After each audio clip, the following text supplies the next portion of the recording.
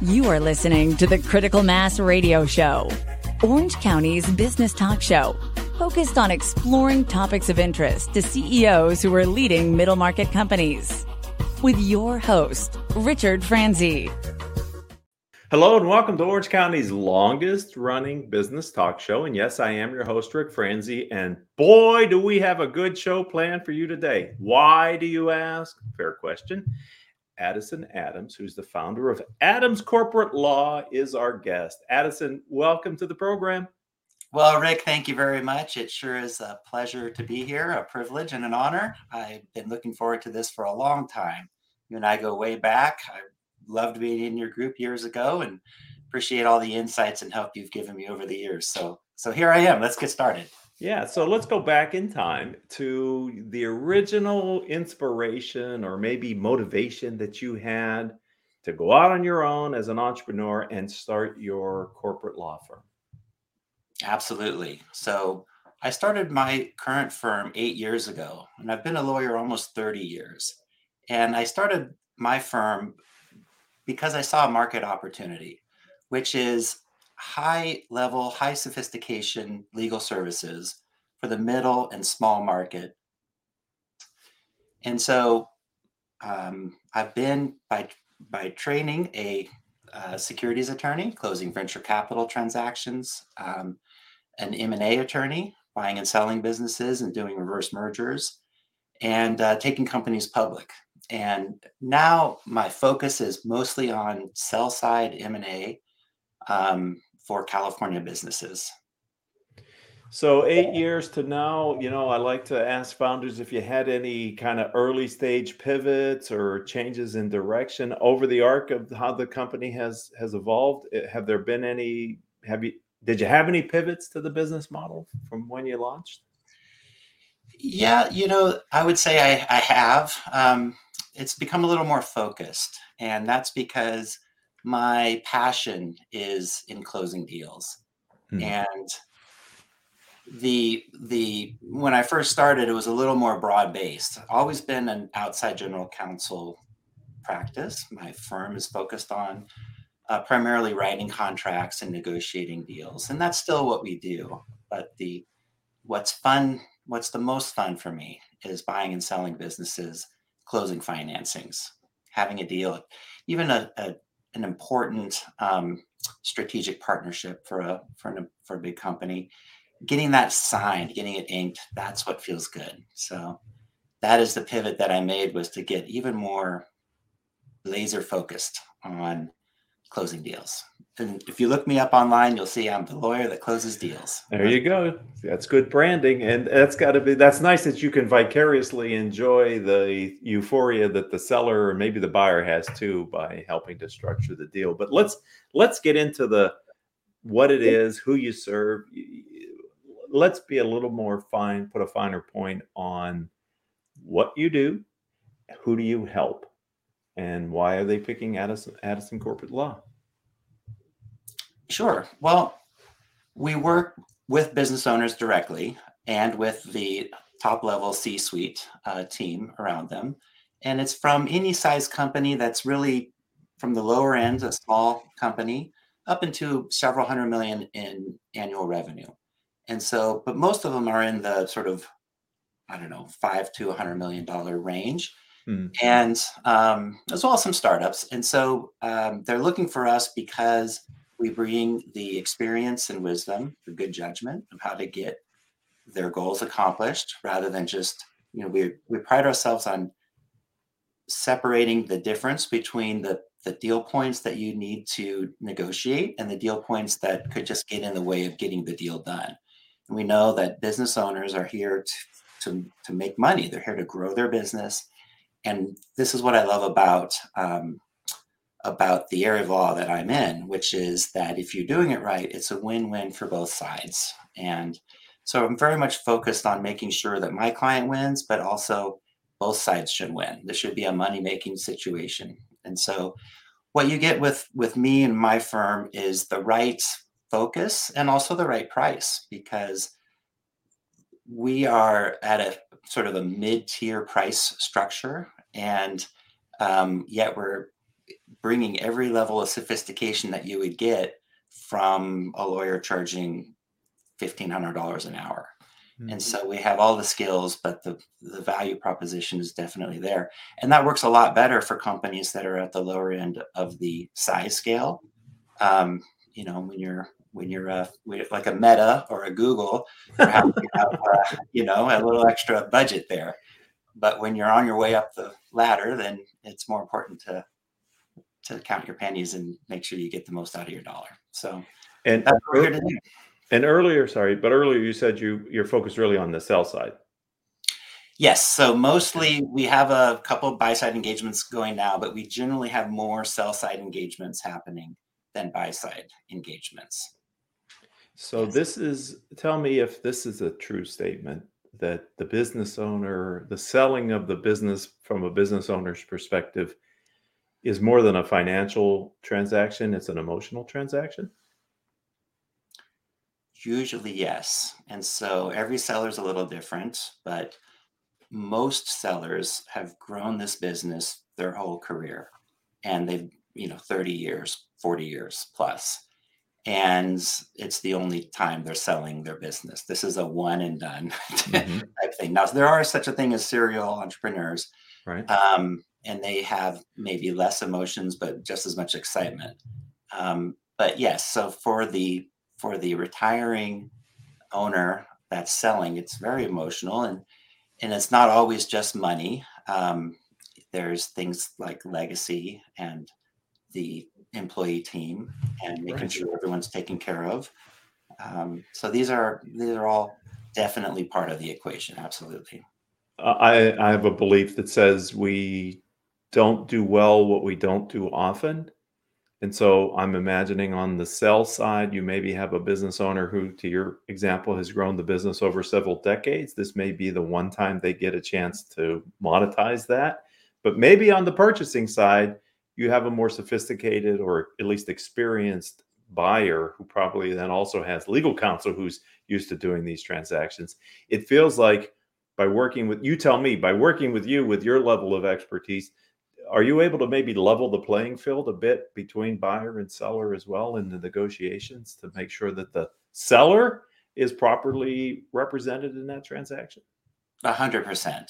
I consider myself a trail guide. So part of my job is to just explain what's coming, explain why the buyer is asking for certain provisions, explain just the process, and also explain what matters to the seller. And it very much levels the playing field. So on the buy side, the buyers are looking to win here. They're looking to pay a reasonable price, and they want to get a good company. And they want to make sure that they don't get tricked. They don't, step into a pile, a mess. And so just understanding what their fear is as far as buying, spending millions of dollars buying a business that they don't know. They haven't been running it for 30 years. So they don't know what they don't know. And so that's why they go through this whole diligence process, asking every possible question. They're trying to get up to speed. And every business owner does their best to run their business as best they can. But there's also corners get cut because it's a practical approach. It's the right thing to do. You can't necessarily, do everything perfect all the time. And so navigating that balance between cleaning up what needs to be cleaned up, of course, minimizing any exposure to the buyer, and most importantly, giving comfort to the buyer that the seller knows their business inside and out. They're able and are actually being transparent and sharing with the buyer what it is, the good and the bad, because there's a lot of good here, and so that's why the buyer's interested. And so laying it all out there and presenting it in the right way, in a proper package, negotiating the right points without getting anybody nervous. This is the goal. The buyer wants to buy, the seller wants to sell, and I'm here to help facilitate get to the closing without either side getting cold feet. So I had one of my ref forums, peer groups this morning, and the conversation was around capital markets, VCs, funding, and there's a feeling that this year has been tight in the capital markets, investment. But I'm wondering, from a middle market buying and selling, mergers and acquisitions, how is the market today? Tell me, how's the market today for middle market companies that want to be sold? It is a strange market. It is all over the place. Things really slowed down in the third quarter. They're picking back up in the fourth quarter, which doesn't make any sense. Why would it pick up? The interest rates are still high. There's still fear of all kinds of things in the economy, yet it's picking up. And so there seems to be, I'm certainly as busy as I've ever been. The last 3 years have been incredibly busy, and it's ramping back up right now. And there's people sprinting to close by next month, before year end and that kind of thing. And so from what I can tell, the indicators are continuing to look good. In one sense, it's been we've been, disaster right around the corner ever since the pandemic started, maybe even before, right? We're waiting for this big recession. And so it's a lot of mixed indicators is what's going on. And yet the market's hanging in there and people are getting deals done. And that's just what the reality. So with your deep experience in mergers and acquisitions, I have to ask you, have you seen kind of the secrets to success for, getting them from the desire to sell to closing it? Are there some key things that you have seen that make that transaction successful? And if there are, would you share them? Yeah, sure. Of course. The first thing I think that's most important is for the seller to know what's valuable about their business. And usually they do. And so a lot of times it's your team, your employees. And so you want to make sure your key employees are not going to jump ship and that you've got them properly motivated to stick around. Sometimes it's your intellectual property and you need to make sure that you've gotten patent protection and things like that. If you're, let's say, a manufacturing company, you need to have good systems and processes in place. And so there's definitely a lot of preparation that can happen in the years that lead up. And it covers really all the bases. So I would say that the overriding theme is you need to have credibility. And in order to have credibility, you need to both tell the truth and know what the truth is. And in order to know what the truth is, you need to have solid books and records. You need to have contracts that have been signed and are organized and findable. You need to just, you need to be in tune with your business so that when the buyer starts asking questions, you have answers.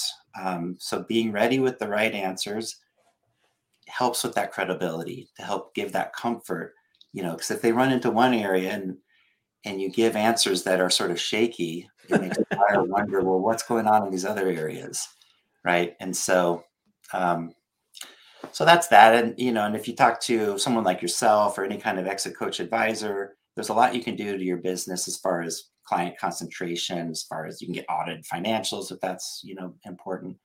And so, yeah, but where I started was each buyer, each seller, there's usually a different reason for the purchase. And so a lot of, a strategic investor coming in, let's say from out of state, and they want to have a presence in California. Now you know that what's valuable to them is all your customers in California, your team, your facility. It's like a turnkey solution. All they have to do is buy your business. And then in other companies, it may be have less, interest. So if your buyer is another California company down the street, maybe they're going to close down your facility and combine into their facility and pick and choose some of your employees. And so there's, different ways to look at that. And, I think it's a good idea to plan ahead, try to, identify who your prospective buyers are, at least on the strategic side. Then of course, there's always the private equity, which is usually either making a platform purchase or they're going to add on to a portfolio company that they already have in order to expand, some product line or some unique thing that would be complementary to what they already have. So taking a holistic view of your company and getting ready in advance, I think is one of the secrets. One of the secrets to success. And I guess another secret would be having the right advisors in your team. Because if you've got the wrong accountant or the wrong lawyer, for example, this can really hold you back because you don't answer the questions the right way. Yeah, especially in the early stages when there's not a lot of invested time and energy in doing a deal. I'm wondering, maybe this is an unfair question, in which case tell me it is, but from your experience, what's the average time from when a conversation begins and a deal closes? Is there a time frame that you see that a seller should expect this process to take? Yeah, I mean, normally it's 3 months. And Okay. so I'm going to put a big asterisk on that, though. Okay, so you heard it here first. Because we get hired all the time at the last minute where there's already been an LOI that's been signed and they've started diligence, and then they realize their current lawyer is not an expert in M&A. And so, we come in and they say, yeah, we're going to close in 1 or 2 weeks from now. And days, and we say, yes, of course, we'll jump in, we can do what we can and try and get that done. But the normal process from signed LOI is 3 months. And that's normally what you'll see in an LOI is a 3-month exclusivity period, and no shop clause so that you don't go soliciting better bids behind the buyer's back. 3 months. And that usually that usually happens. Yeah, it's I work with a lot of business owners. Some of them have successfully exited their business. And when I asked you earlier about the emotion of it, it really it's an interesting thing because people start at some point in the transaction. My experience is they start to focus on the after the transaction before the transaction has closed. You know what I mean? Sort of the seller starts to think about their life post transaction, maybe what this capital and the influx of cash is going to do for their lifestyle. And they can get a little starry-eyed. I don't know if that's been your experience or not, but that can be a challenge a bit when you're trying to really make sure you negotiate the best deal. Yeah, no, the funny thing is, I'm sure you know this, is that everybody's a little bit different. And so you get all kinds of different personalities. Some people are risk takers and some people are the opposite of risk takers. And so whether you have a warrior that's sort of going, one day at a time, like, is everything going okay? And, this and that. Or maybe I shouldn't sell because, what if, this 0%, I have a problem post closing. So yes, I would say that keeping the seller and the team sort of focused on the task at hand. Yes. And it's a process, and there's usually little bumps along the way if something comes up that needs to be, dealt with. And there's definitely a certain amount of fear of the unknown at all times. Is this really going to happen? Is there going to be a last minute price reduction? Is the buyer going to not get their loan to fund the person? Depending on the particular buyer, and the seller, there's just a lot, it's not done until it's done. And I think we're all very familiar with that. You wait till the money hits your account before you count it good. So you might just have given the answer to my next question, but that was a piece of business advice that either you give to people in the transaction world, or maybe that you were given as a young pup and that you've kind of leaned on. But do you have a piece of advice that you could share with my audience today? Yeah, so when it comes to being a professional, like an attorney, any kind of someone that's selling their services, marketing is an important part of it. And a friend of mine, Chris Kramer, made a comment once that I just thought it was humorous. He said, if you have time for marketing, it's too late. And that comment landed with me because we're all so busy all the time. And so making time to write an article, to have a public interview like this one, when you're dance card is full takes some time. So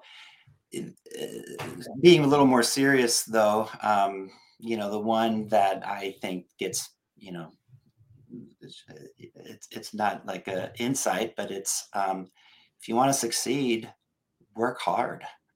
When the times get tough, you work harder and get through it. You go into sort of shift gears into something that's like, all right, I'm gonna work longer days. And business owners know this, right? Because starting a business, building it, it's hard. And there's times when there's headwinds and it can be discouraging. And the right response to that is, in addition to staying healthy and getting a good night's sleep and all those things, the right response is buckle down and make it happen and be courageous. Yeah.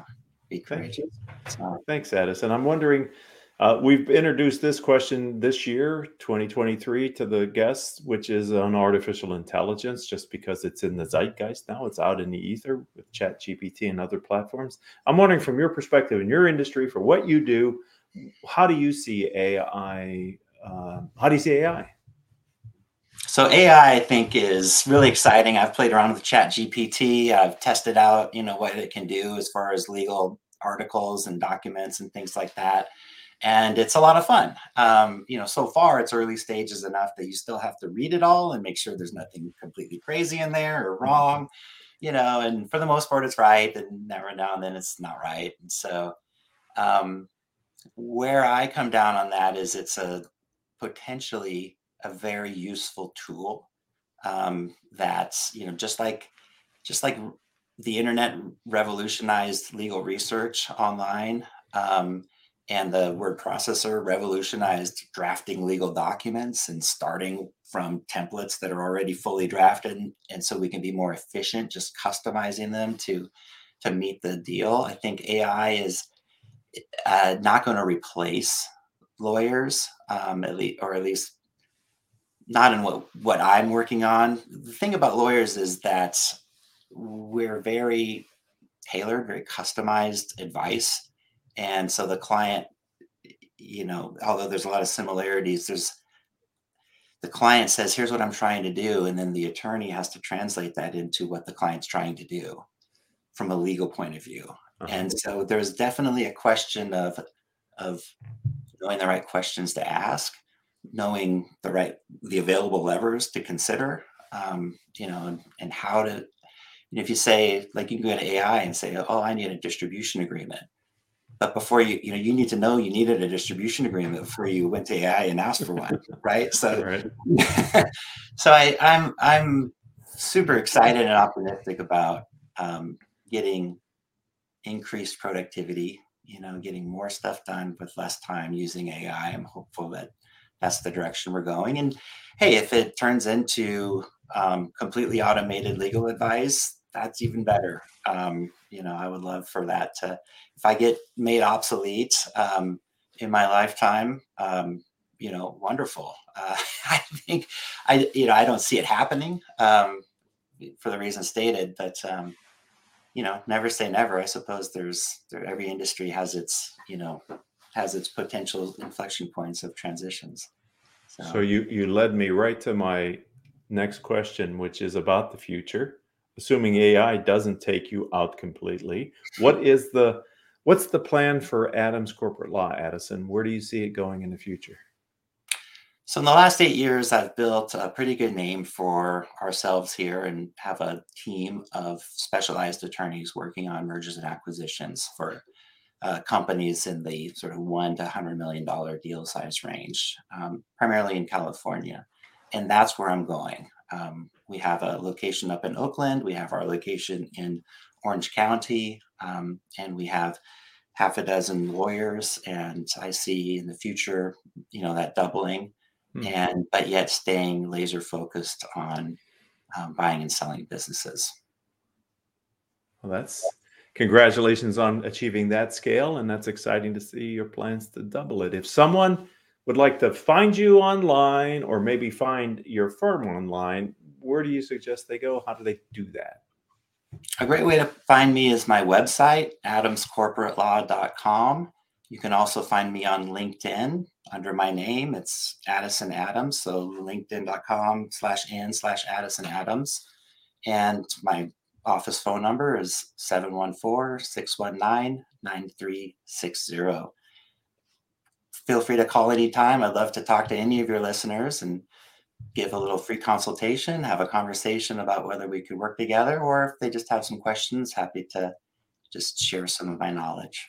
Well, thank you for that offer. And I know you're busy. I appreciate you giving a little bit of your time here today to talk with our audience and update us on your business. Thank you. Thank you, Rick. It's been a pleasure. Have a great day. I'd like to thank the audience. You've been a part of Orange County's longest running business talk show. If you're an entrepreneur and you have a story to tell and you'd like to be a future guest on the show, then reach out to me on LinkedIn. I'm Rick, R-I-C, Franzi, F-R-A-N-Z-I. Coincidentally, that's our company's website, rickfranzi.com. Reach out to us and we can have a conversation and see if you're a fit for a future episode. Until we have a chance to be together again, I hope all of your business decisions will move your company in a positive direction.